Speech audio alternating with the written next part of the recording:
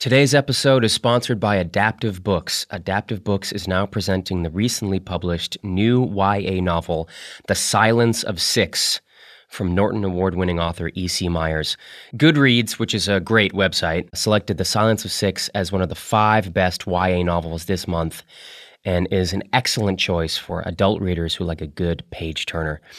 What is The Silence of Six is a thrilling novel that touches on current issues of hacktivism, government, and corporate invasion of personal privacy.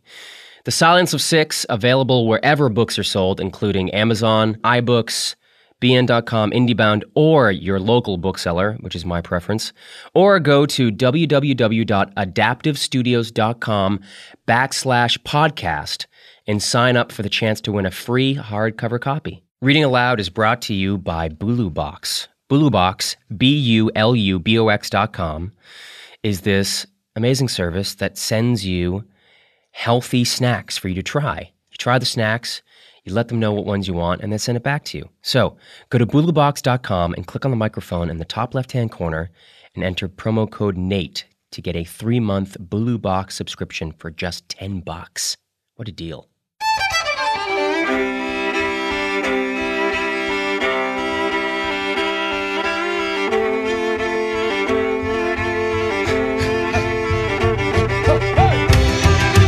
Welcome to episode 4 of Reading Aloud. Thanks for downloading this podcast. My name is Nate Cordry. I'm the host of Reading Aloud. And this is an interesting episode because it's all nonfiction. This is the first nonfiction episode. Everything that's being read to you was not, invented in someone's imagination. It was researched and reported on. The first piece, which is one of my favorite pieces, it's a piece that I had read at my first show when I just rented a theater in Burbank and had some friends read some shit. It was read by my pal Nelson Franklin, who is back to read it for you today. It's this amazing piece from the New York Times Magazine in 2003. Chuck Klosterman, who's an amazing journalist and writer. He has a lot of really good nonfiction stuff. He also has some novels, but his stuff for Grantland and ESPN.com and Esquire as well is just absolutely hilarious. He also has really good stuff for The Ethicist, which is through the New York Times as well. Fargo Rock City, Sex, Drugs, and Cocoa Puffs, all that stuff is his work, and he's awesome. I want to have him on the podcast someday. But in the meantime, he wrote this really great article for the New York Times Magazine about, well, actually, I don't want to give it away. That'll ruin it. So I'm just going to have my pal Nelson read it now. Nelson is one of those actors that just can make anything funny. He has just that sort of innate gift that very few performers have. He's such a smart guy, super funny, and a great dude. And he was very generous to come into the studio and read this piece for you guys. It's called The Pretenders, and it's from 2003, and it's a little dated, so there's 1 or 2 references in the reading that are out of date, but it doesn't make any difference. This piece is fucking awesome, and Nelson just kills it. So here is Nelson Franklin. Randy Trask's hair is naturally blonde. He likes it that color, and it looks just fine. It's what his hair is supposed to look like. But in his line of work, blonde hair is a problem, and he knows it. I'm going to dye my hair red, he assures me. That is definitely in the works. It's just the last time I tried it, it turned sort of pink, and then for some reason people get scared of you when you have red hair. I don't know why that is, but it's true. They just don't warm up to you the way that they do if you're blonde. Trask is telling me this at 10 minutes to midnight. We're sitting in his 1997 extended cab Ford Ranger pickup, which we will soon be driving from Cincinnati to Harrisonburg, Virginia, for his gig tomorrow night. Trask is the lead singer in a band called Paradise City, and like any frontman, he cares about his image. But Trask has a whole set of concerns, like the specific tint of his hair, that most singers don't need to worry about. He doesn't just want to look good, he wants to look exactly like W. Axl Rose, the lead singer of Guns N' Roses, the late 80s pop metal band that Paradise City imitates, as precisely as possible in every show it plays. It's roughly a 10-hour drive to Harrisonburg, so leaving in the middle of the night should get us to town just in time to check into the Hampton Inn and take an afternoon nap. There's some concern about this trip because the last time the band stayed in Harrisonburg, they were banned for life from the Econo Lodge. They need to make sure things go smoothly at the Hampton Inn this weekend. There just aren't that many hotels in Harrisonburg to choose from. Our pickup is idling outside the home of Paul Dishner, Trask's bandmate, who is inside, still packing for our voyage. Our conversation moves on from Trask's hair to issues of larger questions. Yeah, I had initially had a problem with the idea of doing a Guns N' Roses tribute because I didn't want anyone to think that I was discrediting Axl, Trask says. That was my main concern. You know, if Axl was somehow against this, I would just straight up quit. I would never do this if he disapproved. But I really think we could do his songs justice. You know, people constantly tell me, you sound better than Axl, but I always say, whoa, now slow down, because I like the way I sing Axl songs, but I love the way Axl sings them. I mean, that's the main thing I'm concerned with about this article. I do not want to say anything negative about Guns N' Roses. That's all I ask. I'm the first reporter who has ever done a story on Paradise City. This is less a commentary on Paradise City, named after one of Guns N' Roses' biggest hits, and more a commentary on the phenomenon of tribute bands, arguably the most universally maligned sector of rock and roll. These are bands mired in obscurity and engaged in a bizarre zero-sum game. If a tribute band were to succeed completely, its members would essentially cease to exist. Their goal is not to be somebody, their goal is to be somebody else. Though the Beatles and Elvis Presley were the first artists to spawn impersonators, the modern tribute template was set by groups like Strutter, Hotter Than Hell, and Cold Gin, all of which found success in the early 90s by looking, acting, and singing like the 1978 version of Kiss. It turned out that people would sooner pay $10 to see four guys pretending to be Kiss than $5 to see four guys playing original songs nobody had ever heard before. There are now hundreds, probably thousands of rock bands who make a living by method acting. There's the Atomic Punks, a Van Halen tribute that celebrates the David Lee Roth era. Planet Earth are an LA-based Duran Duran clone. Bjorn Again claims to be Australia's first ABBA tribute. AC/DC is an all-female AC/DC cover group from San Francisco. There are tributes to groups that weren't even popular to begin with, Badfinger, Thin Lizzy. And there are tributes to bands who are not altogether difficult to see for real, Dave Matthews Band, Creed. And although rock critics deride Stone Temple Pilots and Oasis for ripping off other artists, people pay good money to watch tribute bands rip off Stone Temple Pilots and Oasis. Being conscientiously derivative is not simple. Trask and Dishner can talk for hours about the complexity of feeding their appetite for replication. There are countless qualifications that must be considered when auditioning potential members in a tribute. And this was especially obvious when Paradise City had to find a new person to play Slash, GNR's unforgettable lead guitarist. It's not enough to find a guy who plays guitar well. Your Slash needs to play guitar like Slash. He needs to play a Les Paul. He needs to tune it like Slash. He needs to have long black hair that hangs in his face. Preferably, he should have a dark complexion, an emaciated physique, and a willingness to play shirtless. And if possible, he should drink Jack Daniels. The Slash in Paradise City fulfills about half of these requirements. Bobby's on thin ice right now. He knows he's on thin ice, says Trask, referring to lead guitarist Bobby Young. I mean, he's an okay guy, and he's a good guitar player, but we have ads out right now for a new Slash, and he knows that. I want someone who is transfixed with being Slash. You know, we want someone who is as sick about Slash as I am about Axl. What is odd about Young's shortcomings as Slash is that in a traditional band, his job would likely be the most secure. He's clearly the most skilled musician in Paradise City with a degree from Cincinnati's Conservatory of Music. Yeah, I was classically trained, so I'm used to everything being built around minor chords, he tells me. But Slash plays almost everything in a major chord, and his soloing is very different than mine. You know, it's all in chromatic keys. I really thought I could learn all these Guns N' Roses songs in 2 days, but it took me almost 2 weeks. Unfortunately, Young can't learn how to look like a mulatto former heroin addict, and he holds the only position in America for which that is a job requirement. He only vaguely resembles Slash, and his bandmates tell him he looks like an Oompa Loompa from Willy Wonka and the Chocolate Factory. There's a similar problem with Paradise City's bassist, an affable, laid-back blonde named Spike. Spike is built a little too much like a farmer. His shoulders are broad, and he actually looks more like a Larry Bird than a Duff McKagan, the bassist in Guns N' Roses. Spike is also partly deaf from playing heavy metal for so many years. He can't hear certain frequencies, including high-end feedback, but amazingly, this doesn't seem to pose a problem. Visually, the rest of Paradise City succeeds to varying degrees. Rob, the monster Pullman, the drummer, could pass perfectly for Steven Adler if Pullman hadn't just shaved his head and dyed the remaining bristles orange. Dishner is upset about Pullman's new haircut. A few days earlier, he had explained to me proudly that what sets us apart from the 22 other Guns N' Roses tribute bands in America is that we don't wear wigs. Trask is 8 inches too tall to be Axl Rose, but he has the voice, and most importantly, the desire. He wills himself into Axlosity.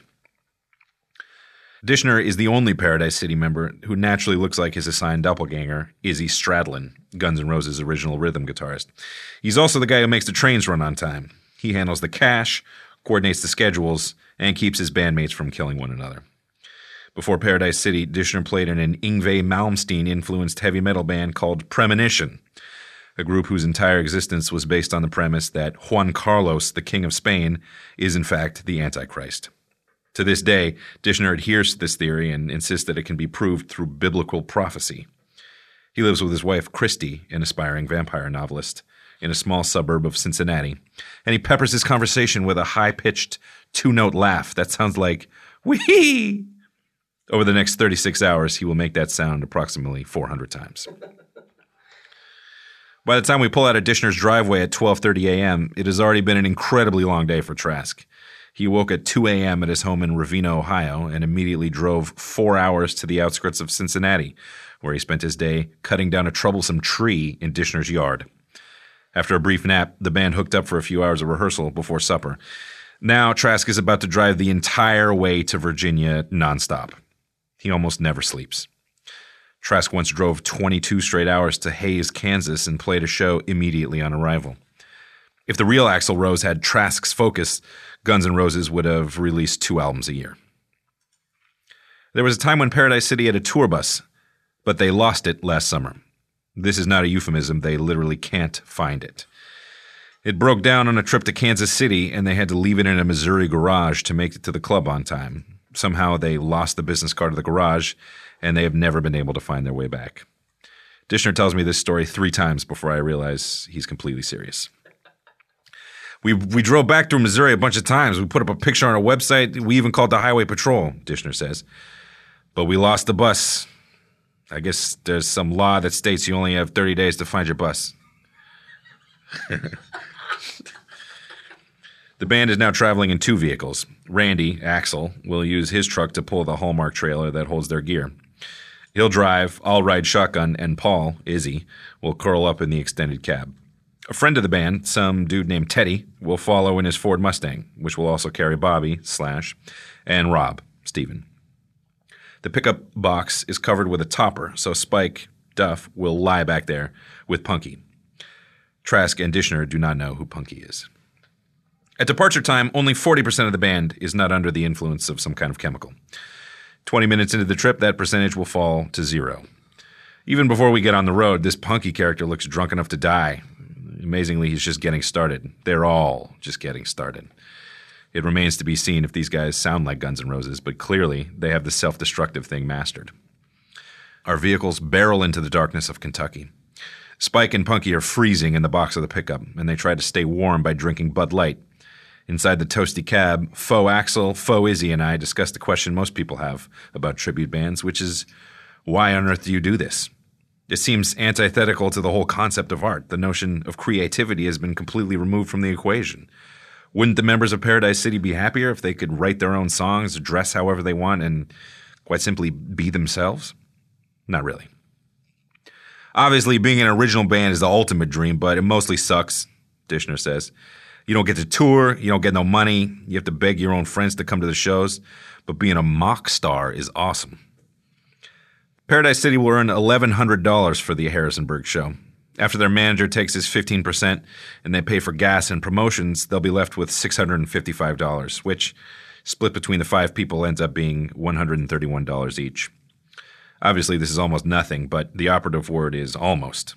If the same 5 guys in Paradise City performed their own material, they'd have to pay the club owners for the chance to play. Relatively speaking, $1,100 is good money. The thing about being in a tribute band is that your fans already exist, Trask says. You show up at the bar, there's immediately a few hundred people who love Guns N' Roses and therefore love you. We don't think of ourselves as Guns N' Roses, but our fans are Guns N' Roses fans. They're not really fans of Paradise City. We're not deluding ourselves. This is true. No one in Paradise City seems confused about the social significance of the group. but they're obsessed with convincing themselves that it's still worth it. They love talking about how life on the road is a hard yet satisfying experience. They make grand proclamations that sound like outtakes from VH1's Behind the Music. It's all about the fans. It's all about the music. It's all about the awe-inspiring majesty of rock. It's all about something, and then it's all about something else entirely. But they're never lying. When you're in a tribute band, all these cliches are true. Paradise City cares more about Guns N' Roses than the actual members of Guns N' Roses care about the song Paradise City. In fact, the guys in Paradise City care about all music with more enthusiasm than any group of musicians I've ever encountered. The truck stereo never plays an artist they dislike. They have positive things to say about Aerosmith, Nickelback, Celine Dion, Black Sabbath, Pink Floyd, and Alabama. When Jules' You Were Meant for Me comes on the radio, Dishner mentions that the song always makes him wish it was raining. 10 minutes later, he tells me that Rush is just about the greatest three-piece band ever, and then gives a similar compliment to the Rush tribute band 2112. We hit the Virginia border around dawn. Trask begins scanning the radio stations in hope of hearing The Commercial. Now, this is a radio spot promoting Paradise City's concert at the Main Street Bar and Grill in Harrisonburg. The band gets excited about hearing The Commercial in the same way normal bands get excited about hearing their first single on the radio. And when we finally hear it, it refers to Paradise City's triumphant return to Virginia. High fives are exchanged all around. For the next hour, Trask and I discuss the real Guns N' Roses, a topic we are both obsessed with, albeit in very different ways. Just like mine, Trask's first musical love was Motley Crue. Before Paradise City, he fronted a Motley tribute called Bastard. But he slowly grew obsessed with the more combustible G&R. Guns N' Roses made its debut in 1987 as LA's most dangerous band, blowing the doors off pop metal with Appetite for Destruction, arguably the strongest debut album ever. They followed with an EP titled G&R Lies, which is best remembered for the ballad Patience, and the controversial song One in a Million, a track that managed to be racist, homophobic, and xenophobic all in just over 6 minutes. In 1991, Guns released 2 massive albums on the same day, Use Your Illusion 1 and 2, cementing their place as the biggest band in the world. Yet by 1997, it had all collapsed.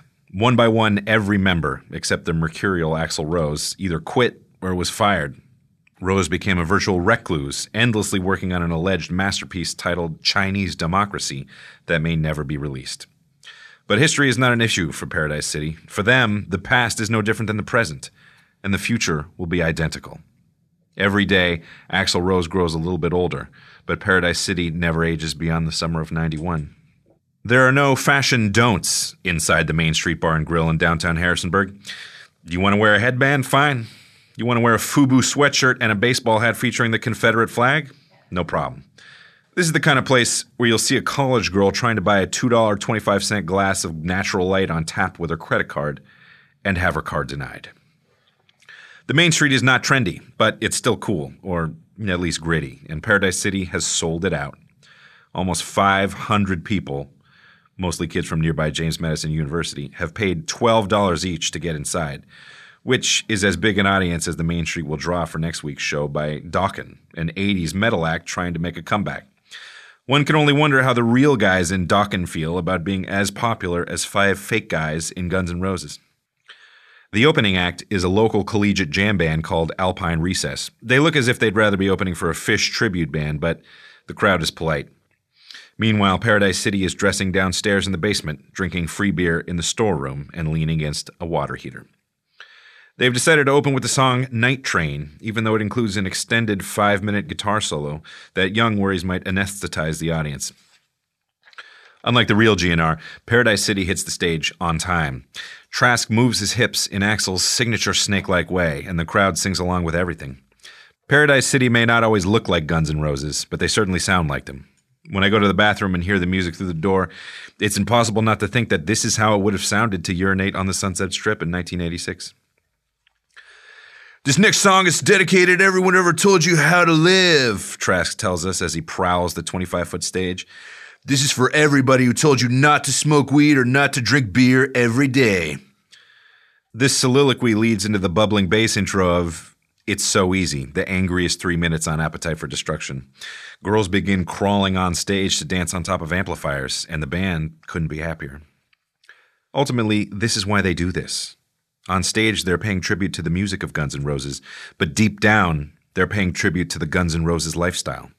They're totally willing to become other people, just so long as those other people party all the time, live like gypsies, and have pretty girls dancing on amplifiers. This is why guys create rock bands.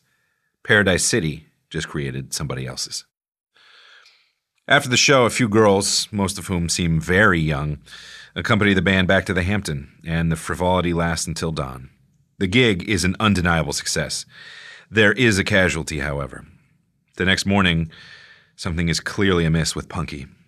It turns out he fell down a flight of stairs before the concert, and he spent the entire Paradise City set lying on the concrete floor of their basement dressing room. He still managed to party with the band for most of the night, but in the morning, when the clarity of sobriety finally emerged, little Punky realized his wrist was broken, and he had to be rushed to the hospital by ambulance. Oddly, or perhaps predictably, the band simply drove back to Ohio. We left Punky with no car and no ride, broken and battered, in a town where he knew absolutely no one. Axl would have completely approved. That was the great Nelson Franklin reading Chuck Klosterman's The Pretenders. The image of that poor dude with his broken wrist somewhere in Virginia, like trying to figure out how to get home, that really makes me laugh. And the description of the band losing the bus, literally, just fucking makes me laugh every time. It's so good. And so thank you to Nelson Franklin for coming in and doing that. He was so great, and I thought that was great. So let's get on to more stuff. But before we get to my interview, let's take a quick break. Today's episode is also brought to you by Audible. Audible.com is the place for audiobooks. There are over 150,000 titles to choose from, and every category is covered. So go to audiblepodcast.com/Nate for a free 30-day trial and a free book. It's amazing. Free book. But if you're still not convinced, here's a couple of reasons why Audible works. It's unlike a rental service. You actually own the book that you get, so it's yours once you download it. And there are apps for iPhones, Android, Windows Phone. I'm not sure who uses Windows phones, but if you have one, good on you. Get the app and get a free book. And there's really easy chapter navigation and bookmarks, so you can move through the book very easily. And let's not forget about the selection. Lena Dunham's new book, Not That Kind of Girl, is narrated by Lena Dunham, which is great. So you can download that, and while you're driving around or going for walks, listen to Not That Kind of Girl. And you need to go to audiblepodcast.com/Nate, and you get a free trial and a free book. And if you don't like what you chose, there's no problem. Audible has this great listen guarantee, so you can exchange any book you're not happy with another title, anytime, no questions asked. You can read the entire book, get to the last page and go, "This is boring, I want a new book." And Audible will say, "Okay." So go to audiblepodcast.com/Nate and do it. My guest this week is Eli Attie. Eli is a writer-producer here in Hollywood, California. He's worked on shows like The West Wing, Studio 60 on the Sunset Strip, where I met Eli. Most recently, he spent several years working on House as a writer and producer.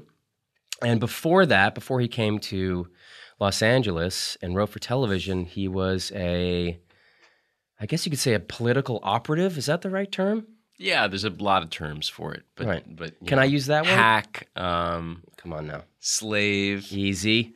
Establishment. Sellout. No. Operative is a good catch-all term. Eli was an operative/sellout for the Democrats. He was a special assistant to President Clinton, and he was Vice President Gore's chief speechwriter. That's right. Throughout the campaign in 2000. Yeah, actually, for almost all of the second Clinton term in the White House, and then I only on his kind of White House government staff, and then he got a campaign organization going kind of toward the end, and I stayed working for the government till the last second that the lawyers could justify me still working there when I was doing no government work and all political work. And then they kicked me out, and I was on the campaign staff for the last 6 months. 6 months. Up to the end of the recount. I can't wait to ask you Grizzly questions. time. Yeah, I cannot wait. We're going to dig into that in a bit. We're also going to talk to Eli about books, because this is a podcast about the written word and books and writing, and we're going to talk about some books that he likes, books that he doesn't like. I've heard good things about books. Books are great. They come highly recommended. Letters, words, sentences, paragraphs. And let's just start right in. How many men and women wrote the concession speech? Well, that's a good question. The concession speech was, I want to say, I mean, it was largely written by me and Gore, and there's a little bit of a backstory to it. But he asked some people for thoughts by fax, and I couldn't tell you all the people he asked. I think one of them was Dick Goodwin, who'd been like a sort of a well-known speechwriter for Bobby Kennedy.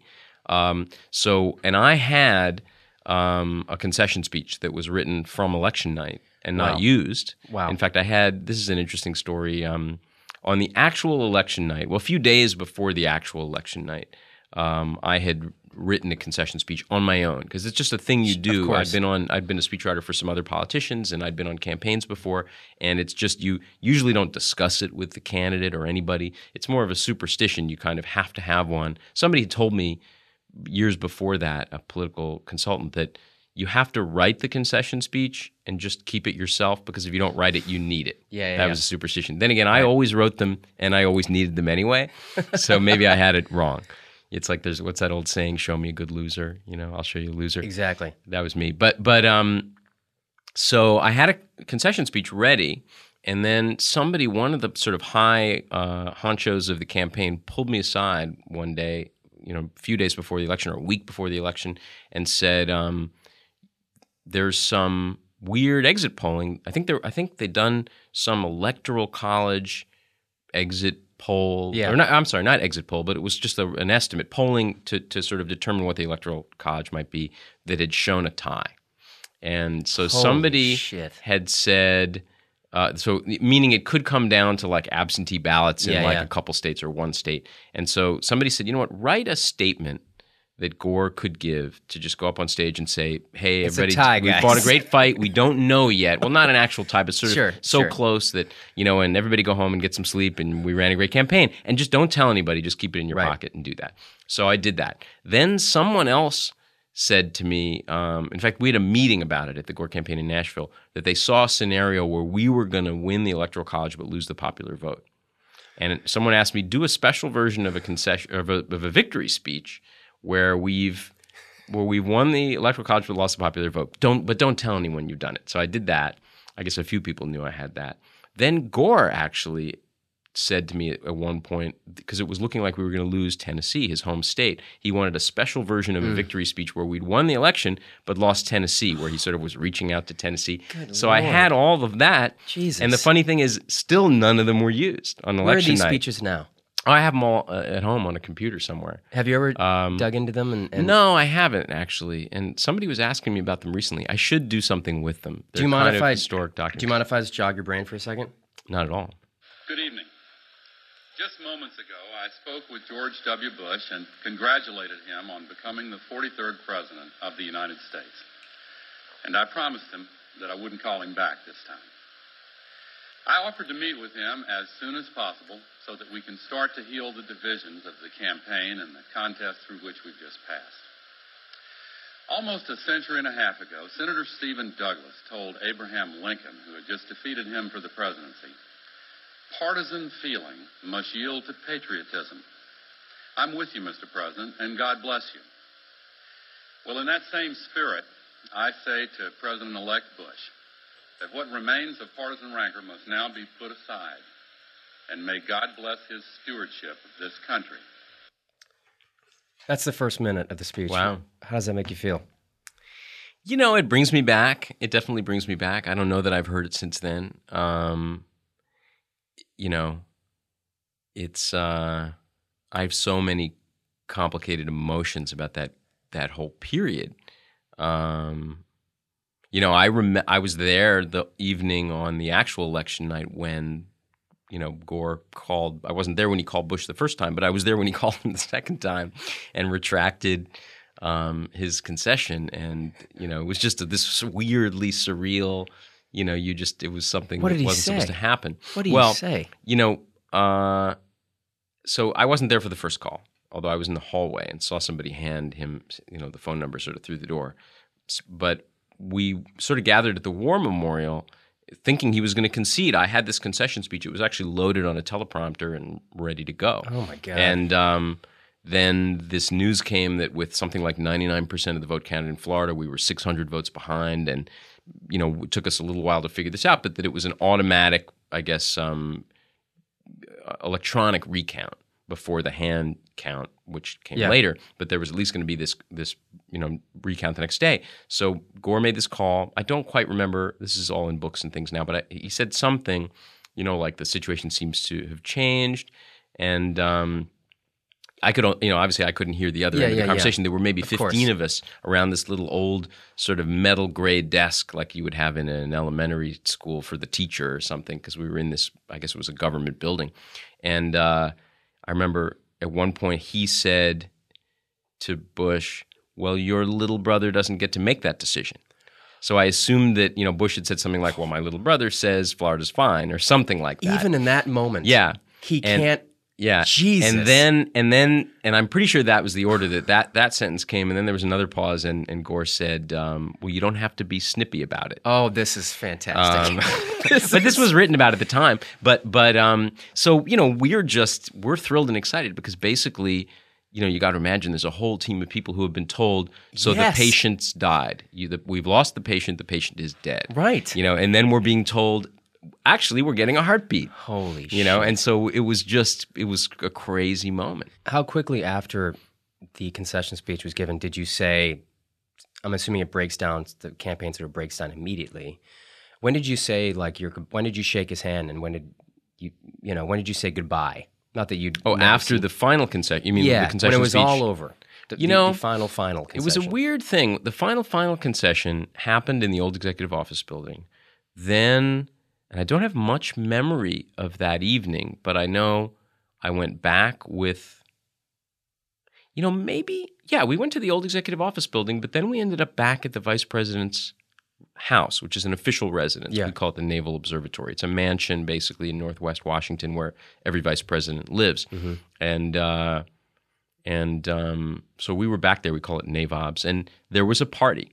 And how many people are at this party? Oh boy, it became like a couple hundred people. Jesus. And it started this thing catered, or just like people bringing beer? No, I think there was some stuff brought in, and it was mostly drinks and hors d'oeuvres. I think we didn't get there till late. I mean, I think the concession was given in the evening. Is there music playing, or is there like a somber sort of...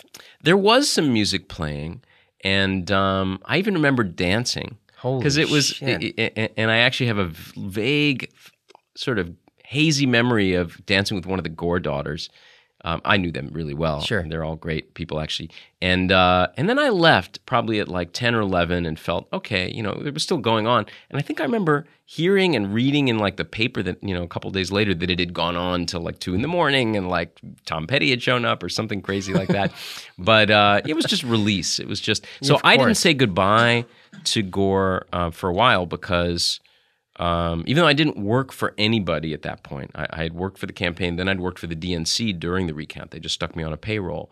I was still kind of his speechwriter. So even though in that period I don't think anybody was paying me, I wrote some other speeches for him that he gave as vice president. I wrote a couple sort of farewell type speeches that he gave to like the Congressional Black Caucus, to some event where both the Clintons had been. In fact, I remember writing that from New York. And so I was just sort of disconnected in a way, but they would call me and say, he needs a speech for this. And I was just still doing it. And then I went and sat with him.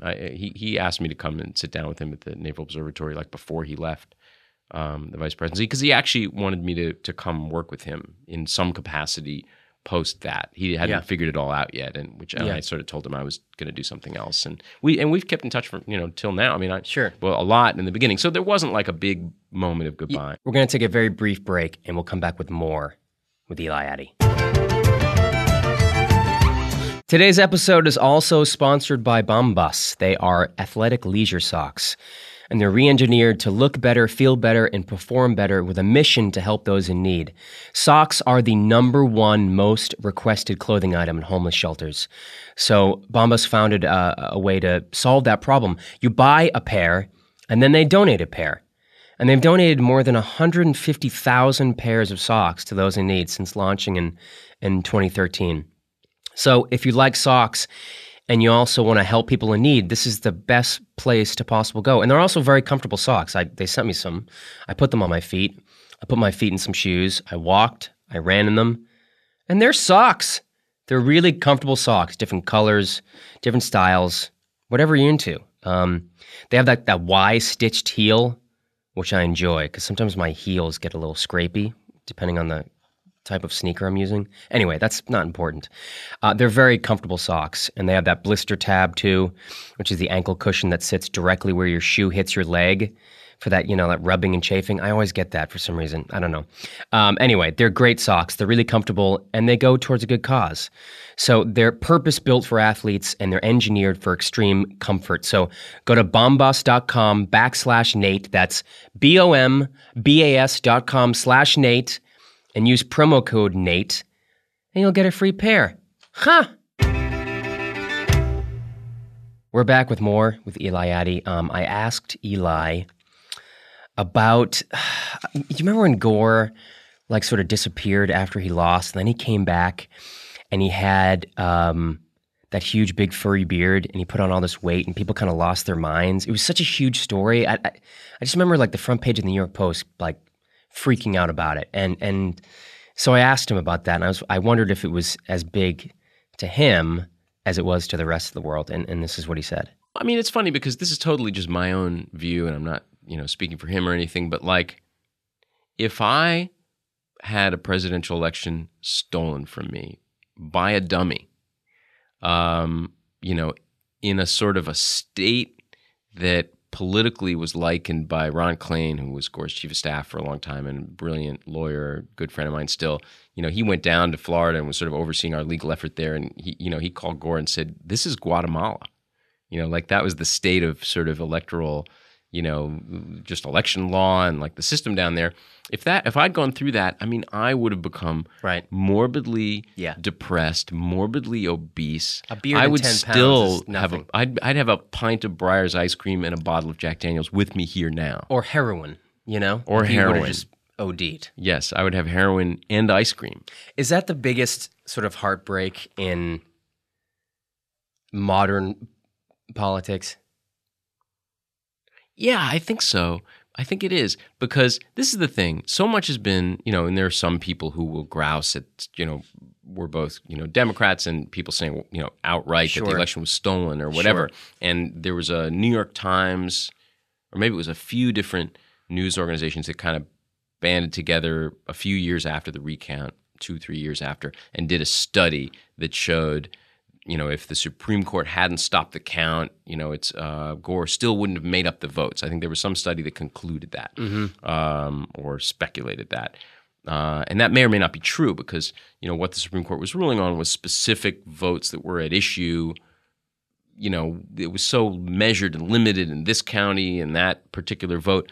But what I think never was in any dispute ever is that more people went into voting booths in Florida intending to vote for Al Gore than intending to vote for George Bush. Right. And more people left voting booths in Florida thinking they had voted for Al Gore and not George Bush. So we were stupid in how we went about it and what vote we contested, and, got attacked maybe legitimately at times for picking places where we thought we had more votes or whatever. But we left a lot of stuff on the table. And so it's just, I look at it as, he won. He won the thing. In that way. And I had to go through years when I first came to Hollywood of people saying to me, why didn't Gore do this? And why didn't he use Clinton more? And why shouldn't he? And my reaction was always, well, actually, he won the popular vote by 5 times what John Kennedy beat Nixon by. Yeah. So how much more should he have won the country by, actually, for me to not get an earful? Now, he wasn't the president, so my argument, fell apart at a certain level. Right. But, I still tried. I want to talk a little bit about books. Sure. Did you, were you a reader? Like as a kid? You know, it's funny. I've always been a wasn't. reader. I've always been a reader, but I think that, and I have read books, and I do read books. I've never been a huge reader of fiction.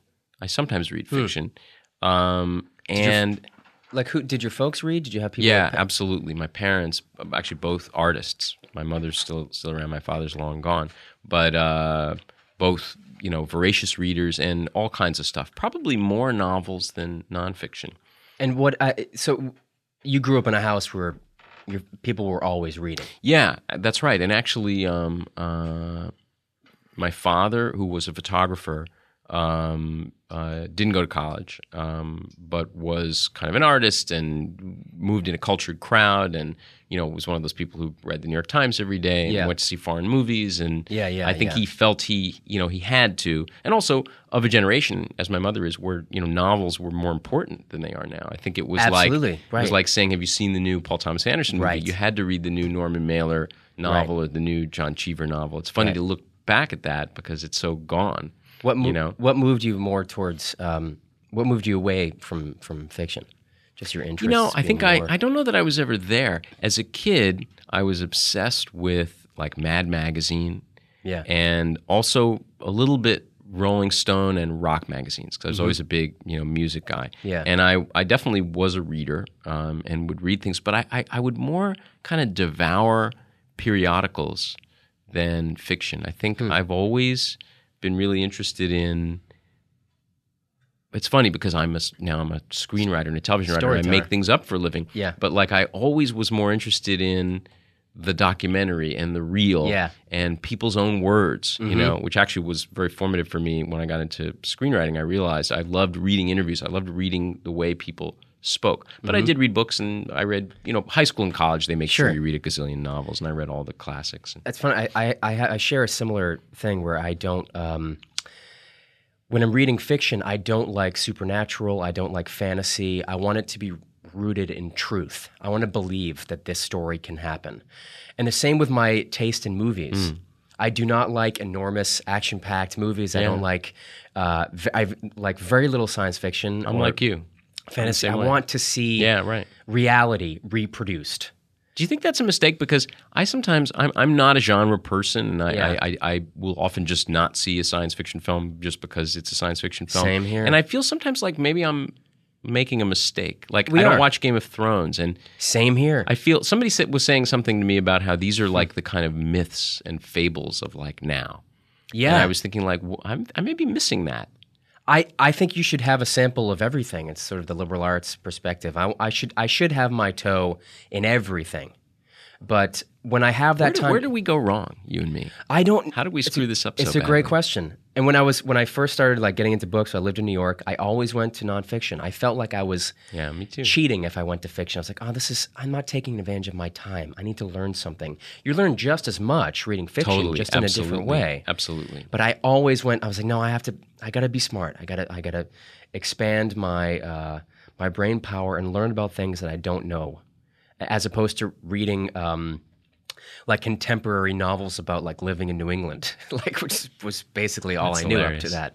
But it's funny that you were drawn towards like periodicals and nonfiction. Yeah, I mean, even now, I think some of it is like not an attention span problem, but I was talking to somebody the other day because I don't know if you read this or care, but I'm a huge Beatles fan, and I have a lot of close friends who are, including some people you and I know in common, and this book came out called Tune In, the Beatles Tune In, last year. That was the first of a 3-volume set planned by this guy who's only finished 1 volume, who's considered like a leading Beatles scholar in a field of 1 million of them now. And the book ends at 1962, and it's like 1,000 pages long.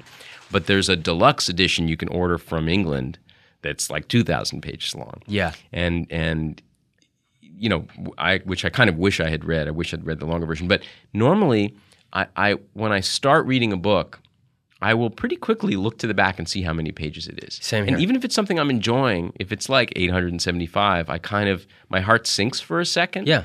And I think because I was talking to journalist friends of mine. That's what where this started just the other day. And one of them was saying that when he sees a piece in a magazine or newspaper that's like less than 1,500 words, he thinks it's probably not going to say anything worth anything. Whoa. Whereas I see a short piece and I Yeah. think, oh, I'm relieved. I only have to read this much. Absolutely. It always feels like a burden to me. Yeah, for sure. At first, and then you get into it, and it's And you a know different that thing. little bite is going to be full of flavor because they only have a little amount of time and they're going to pack it in. You- That's why I you love. hope. Yeah, totally. That's why I love short stories, and authors who are really good at short stories are able to just Well, that's true. just fill That's it. So true. just like every moment is rich and filled. That's and true. And limericks, riddles. No, this- I'm kidding. Yeah. I want Haikus. my original pitch was just a show about limericks, but they passed on it. Do you It'll be use very short.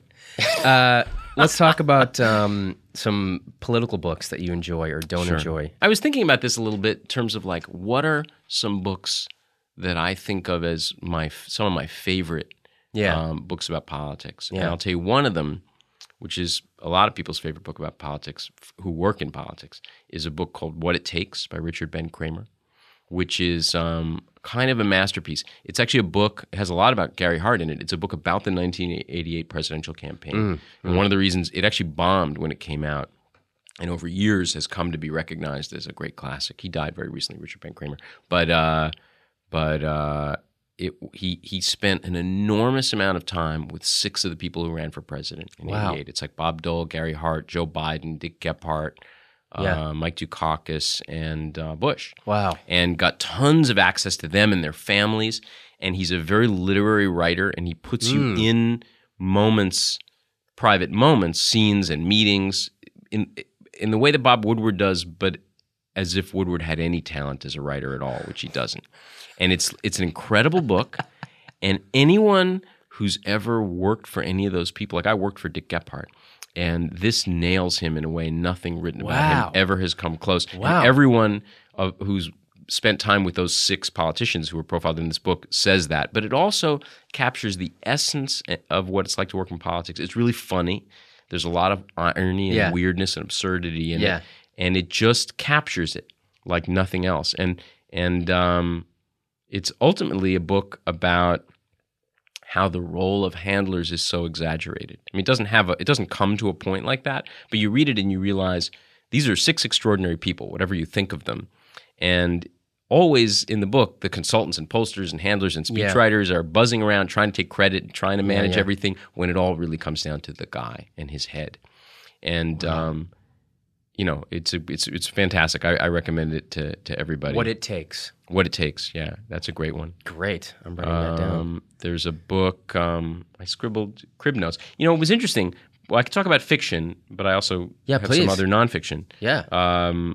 There's a book that I really love, which is kind of obscure, by John Podhoretz, who's somebody I know, but I guess I read this after I met him. He had been a speechwriter for Reagan and maybe for Daddy Bush for a little while, and he's now a reporter in New York, writes for the New York Post. But he wrote a book about the Daddy Bush presidency called Hell of a Ride. That's kind of unlike other books written about politics because it's sort of every chapter is from the perspective of a different kind of person. Like one is from the perspective of a junior staffer. Another is from the perspective of a senior staffer. And it's also very funny and very wry and not meaning to be historical, and I think captures the experience of being a young person working in the White House better than most things I've read. Wow. Because it's not trying to make any – it's just it's the feel of the place. It's what it's like when you're a junior staffer and the president decides to come down that hallway and everybody comes out of their office or, things like that. And it's great. very weird and funny and How long ago did that come out? Oh, boy, that probably came out in the 90s. Okay. And I think that book and What It Takes were both books that came out long enough after what they were writing about that people weren't interested anymore. Yeah. So both of them faded away. But that's one of the ironies about the sort of instant histories that come out all the time now. You leave the cabinet, you write a book 3 months later because if you wait, then that president won't be in office and no one will want to read it. Yeah. But it's the Woodward, formula, which is kind of bang it out, get it out on the street, and they're terrible and they have no perspective. Reading Aloud is brought to you by Harrys.com. Do you have someone on your gift list this holiday season that is impossible to shop for? That guy in your life who has everything, but sometimes his 5 o'clock shadow gets a little bit heavy? Well, Let's solve that problem. Harry's offers the Winter Winston set. $30 for a sleek chrome razor, 3 blades, their amazing foaming shave gel, the shaving cream, and it's already wrapped, and it ships for free. I had a kit. They sent one to me. I popped on the blade on the razor, shaved my face.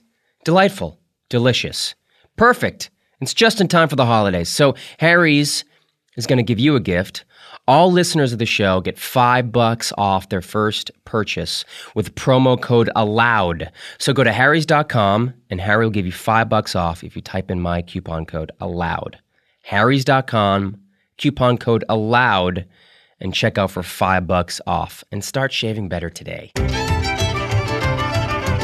To finish out this week's Reading Aloud, to piggyback on Eli's interview, I wanted to play two pieces of political theater that I love. The first is Mr. Rogers going in front of the U.S. Senate to defend PBS, and which a lot of people have heard or seen. It's on YouTube. It's great, and I want to play it now. And the other one is this really great speech that Bobby Kennedy made in 1968 after Martin Luther King was shot and killed. And it's one of the great speeches of the 20th century. Anyway, first, this is Mr. Rogers. PBS needed $20 million. And this was, I think, in 1969. And Richard Nixon wanted to cut it to 10. So PBS said, how are we going to get this extra 10? We need this 20. And what do we do? So they had this hearing in front of a bunch of senators, and they brought out the big guns. They brought out Mr. Rogers. And Mr. Rogers sat down at a table across from the committee chairman and defended PBS for 5 minutes. And it's real compelling. And this is Mr. Rogers. All right, Rogers, you got the floor.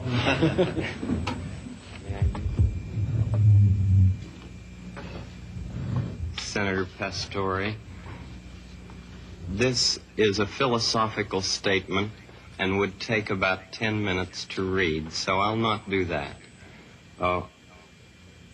One of the first things that a child learns in a healthy family is trust. And I trust what you have said, that you will read this. It's very important to me. I care deeply about children. My first children... Will it make you happy if you read it? I'd just like to talk about it, if it's all right. Sir. Okay. My first children's program was on WQED 15 years ago, and its budget was $30. Now, with the help of the Sears Roebuck Foundation and National Educational Television, as well as all of the affiliated stations, each station pays to show our program. It's a unique kind of funding in educational television. With this help, now our program has a budget of $6,000. It may sound like quite a difference, but $6,000 pays for less than 2 minutes of cartoons, 2 minutes of animated, what I sometimes say, bombardment. I'm very much concerned, as I know you are, about what's being delivered to our children in this country. And I've worked in the field of child development for 6 years now, trying to understand the inner needs of children. We deal with such things as the inner drama of childhood. We don't have to bop somebody over the head to make him to make drama on the screen. We deal with such things as getting a haircut, or the feelings about brothers and sisters, and the kind of anger that arises in simple family situations. And we speak to it constructively. How long a program is it? It's a half hour every day. Most channels schedule it in the noontime as well as in the evening. WETA here has scheduled it in the late afternoon. Could we get a copy of this so that we can see it? Maybe not today, but I'd like to see the program. I'd like very much for you I'd like to see the program itself, or any one of them, you see. We made 100 programs for EEN, the Eastern Educational Network, and then when the money ran out, people in Boston and Pittsburgh and Chicago all came to the fore and said, we've got to have more of this neighborhood expression of care. And this is what I give. I give an expression of care every day to each child to help him realize that he is unique. I end the program by saying, you've made this day a special day by just your being you. There's no person in the whole world like you, and I like you just the way you are.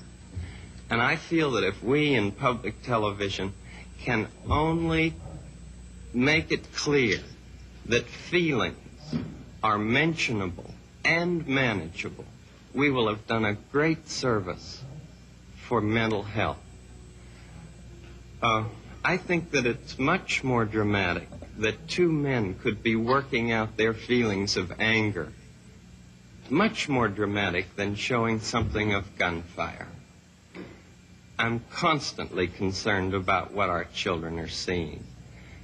And for 15 years, I have tried in this country and Canada to present what I feel is a meaningful expression of care. Do you narrate it? I'm the host, yes. And I do all the puppets, and I write all the music, and I write all the scripts. Well, I'm supposed to be a pretty tough guy, and this is the first time I've had goosebumps for the last 2 days. Well, I'm grateful, not only for your goosebumps, but for your interest in our kind of communication. Could I tell you the words of one of the songs which I feel is very important? Yes. This has to do with that good feeling of control, which I feel that children need to know is there. And it starts out, what do you do with the mad that you feel? And that first line came straight from a child. I work with children, doing puppets in very personal communication with small groups. What do you do with the mad that you feel? When you feel so mad you could bite. When the whole wide world seems oh so wrong, and nothing you do seems very right. What do you do? Do you punch a bag? Do you pound some clay or some dough? Do you round up friends for a game of tag or see how fast you go? It's great to be able to stop when you've planned a thing that's wrong and be able to do something else instead and think this song. I can stop when I want to, can stop when I wish, can stop, stop, stop anytime. And what a good feeling to feel like this and know that the feeling is really mine. Know that there's something deep inside that helps us become what we can. For a girl can be someday a lady, and a boy can be someday a man. I think it's wonderful. I think it's wonderful. Looks like you just earned the $20 million.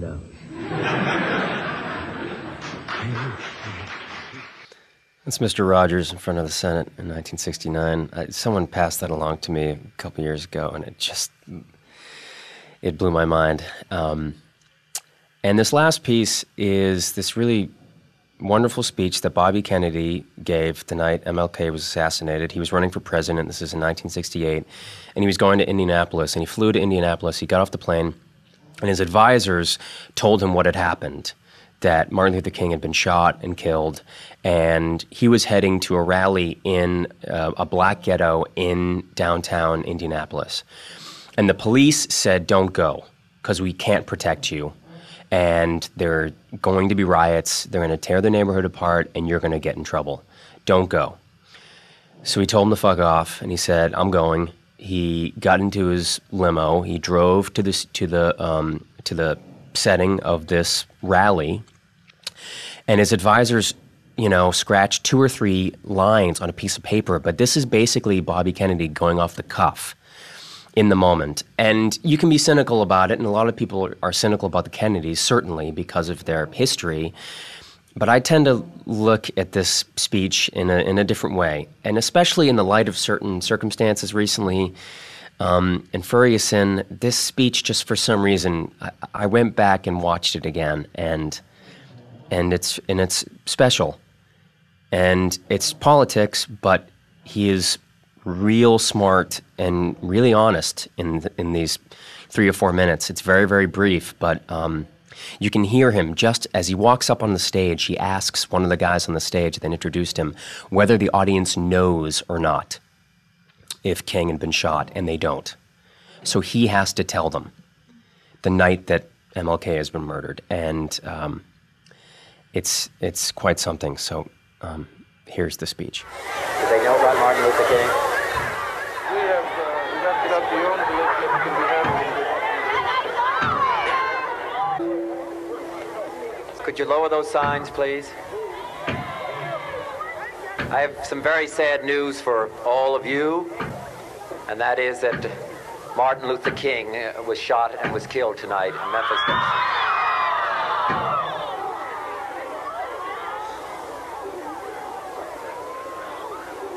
Martin Luther King dedicated his life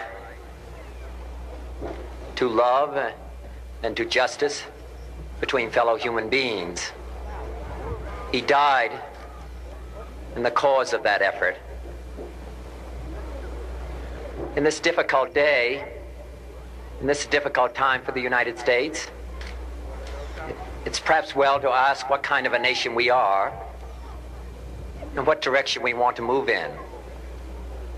For those of you who are black, considering the evidence evidently is that there were white people who were responsible, you can be filled with bitterness and with hatred and a desire for revenge.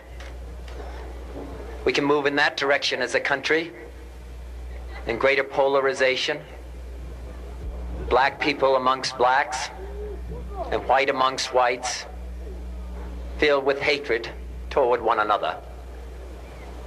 Or we can make an effort, as Martin Luther King did, to understand and to comprehend and replace that violence, that stain of bloodshed that is spread across our land with an effort to understand compassion and love. For those of you who are black and are tempted to be filled with hatred and mistrust of the injustice of such an act against all white people, I would only say that I can also feel in my own heart the same kind of feeling. I had a member of my family killed, but he was killed by a white man. But we have to make an effort in the United States. We have to make an effort to understand, to get beyond or go beyond these rather difficult times. My favorite poem, my favorite poet was Aeschylus. And he once wrote,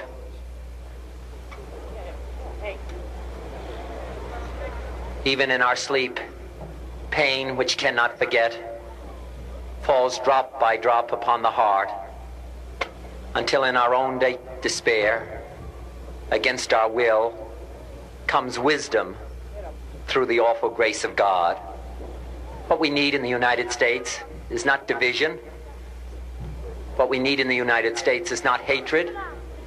What we need in the United States is not violence and lawlessness, but is love and wisdom and compassion toward one another, feeling of justice toward those who still suffer within our country, whether they be white or whether they be black.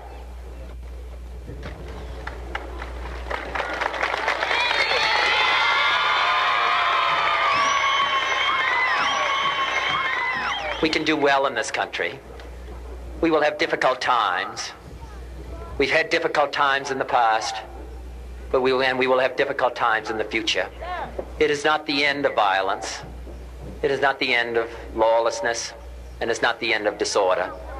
But the vast majority of white people and the vast majority of black people in this country want to live together, want to improve the quality of our life, and want justice for all human beings that abide in our land.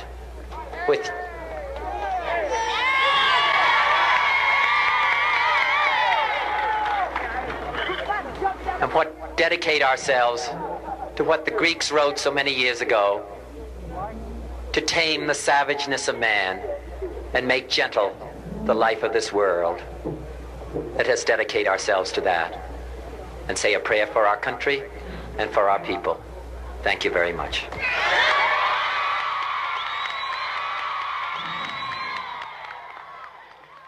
That was Bobby Kennedy in April of 1968, after Martin Luther King had been assassinated. And again, feel free to feel cynical about politics and about the state of our country and about the Kennedys, but that 4.5 minutes seems very real and very honest.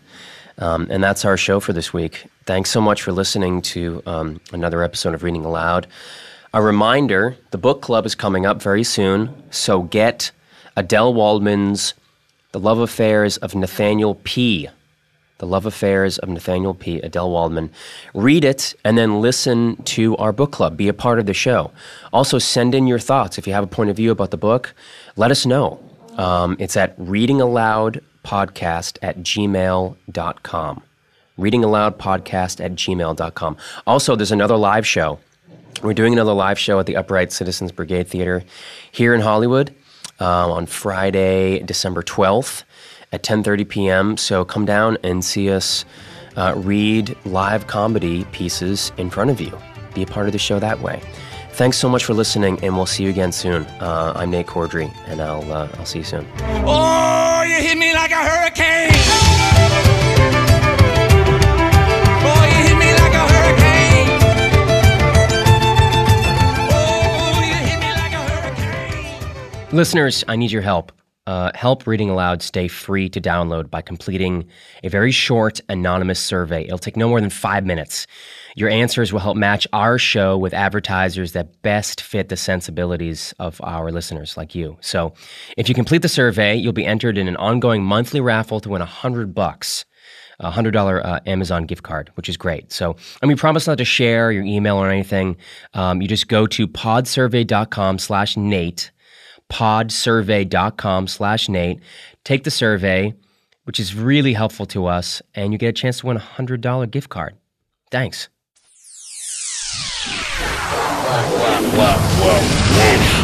Pop. Pop? Pop. Pop, pop, pop, pop, pop, pop.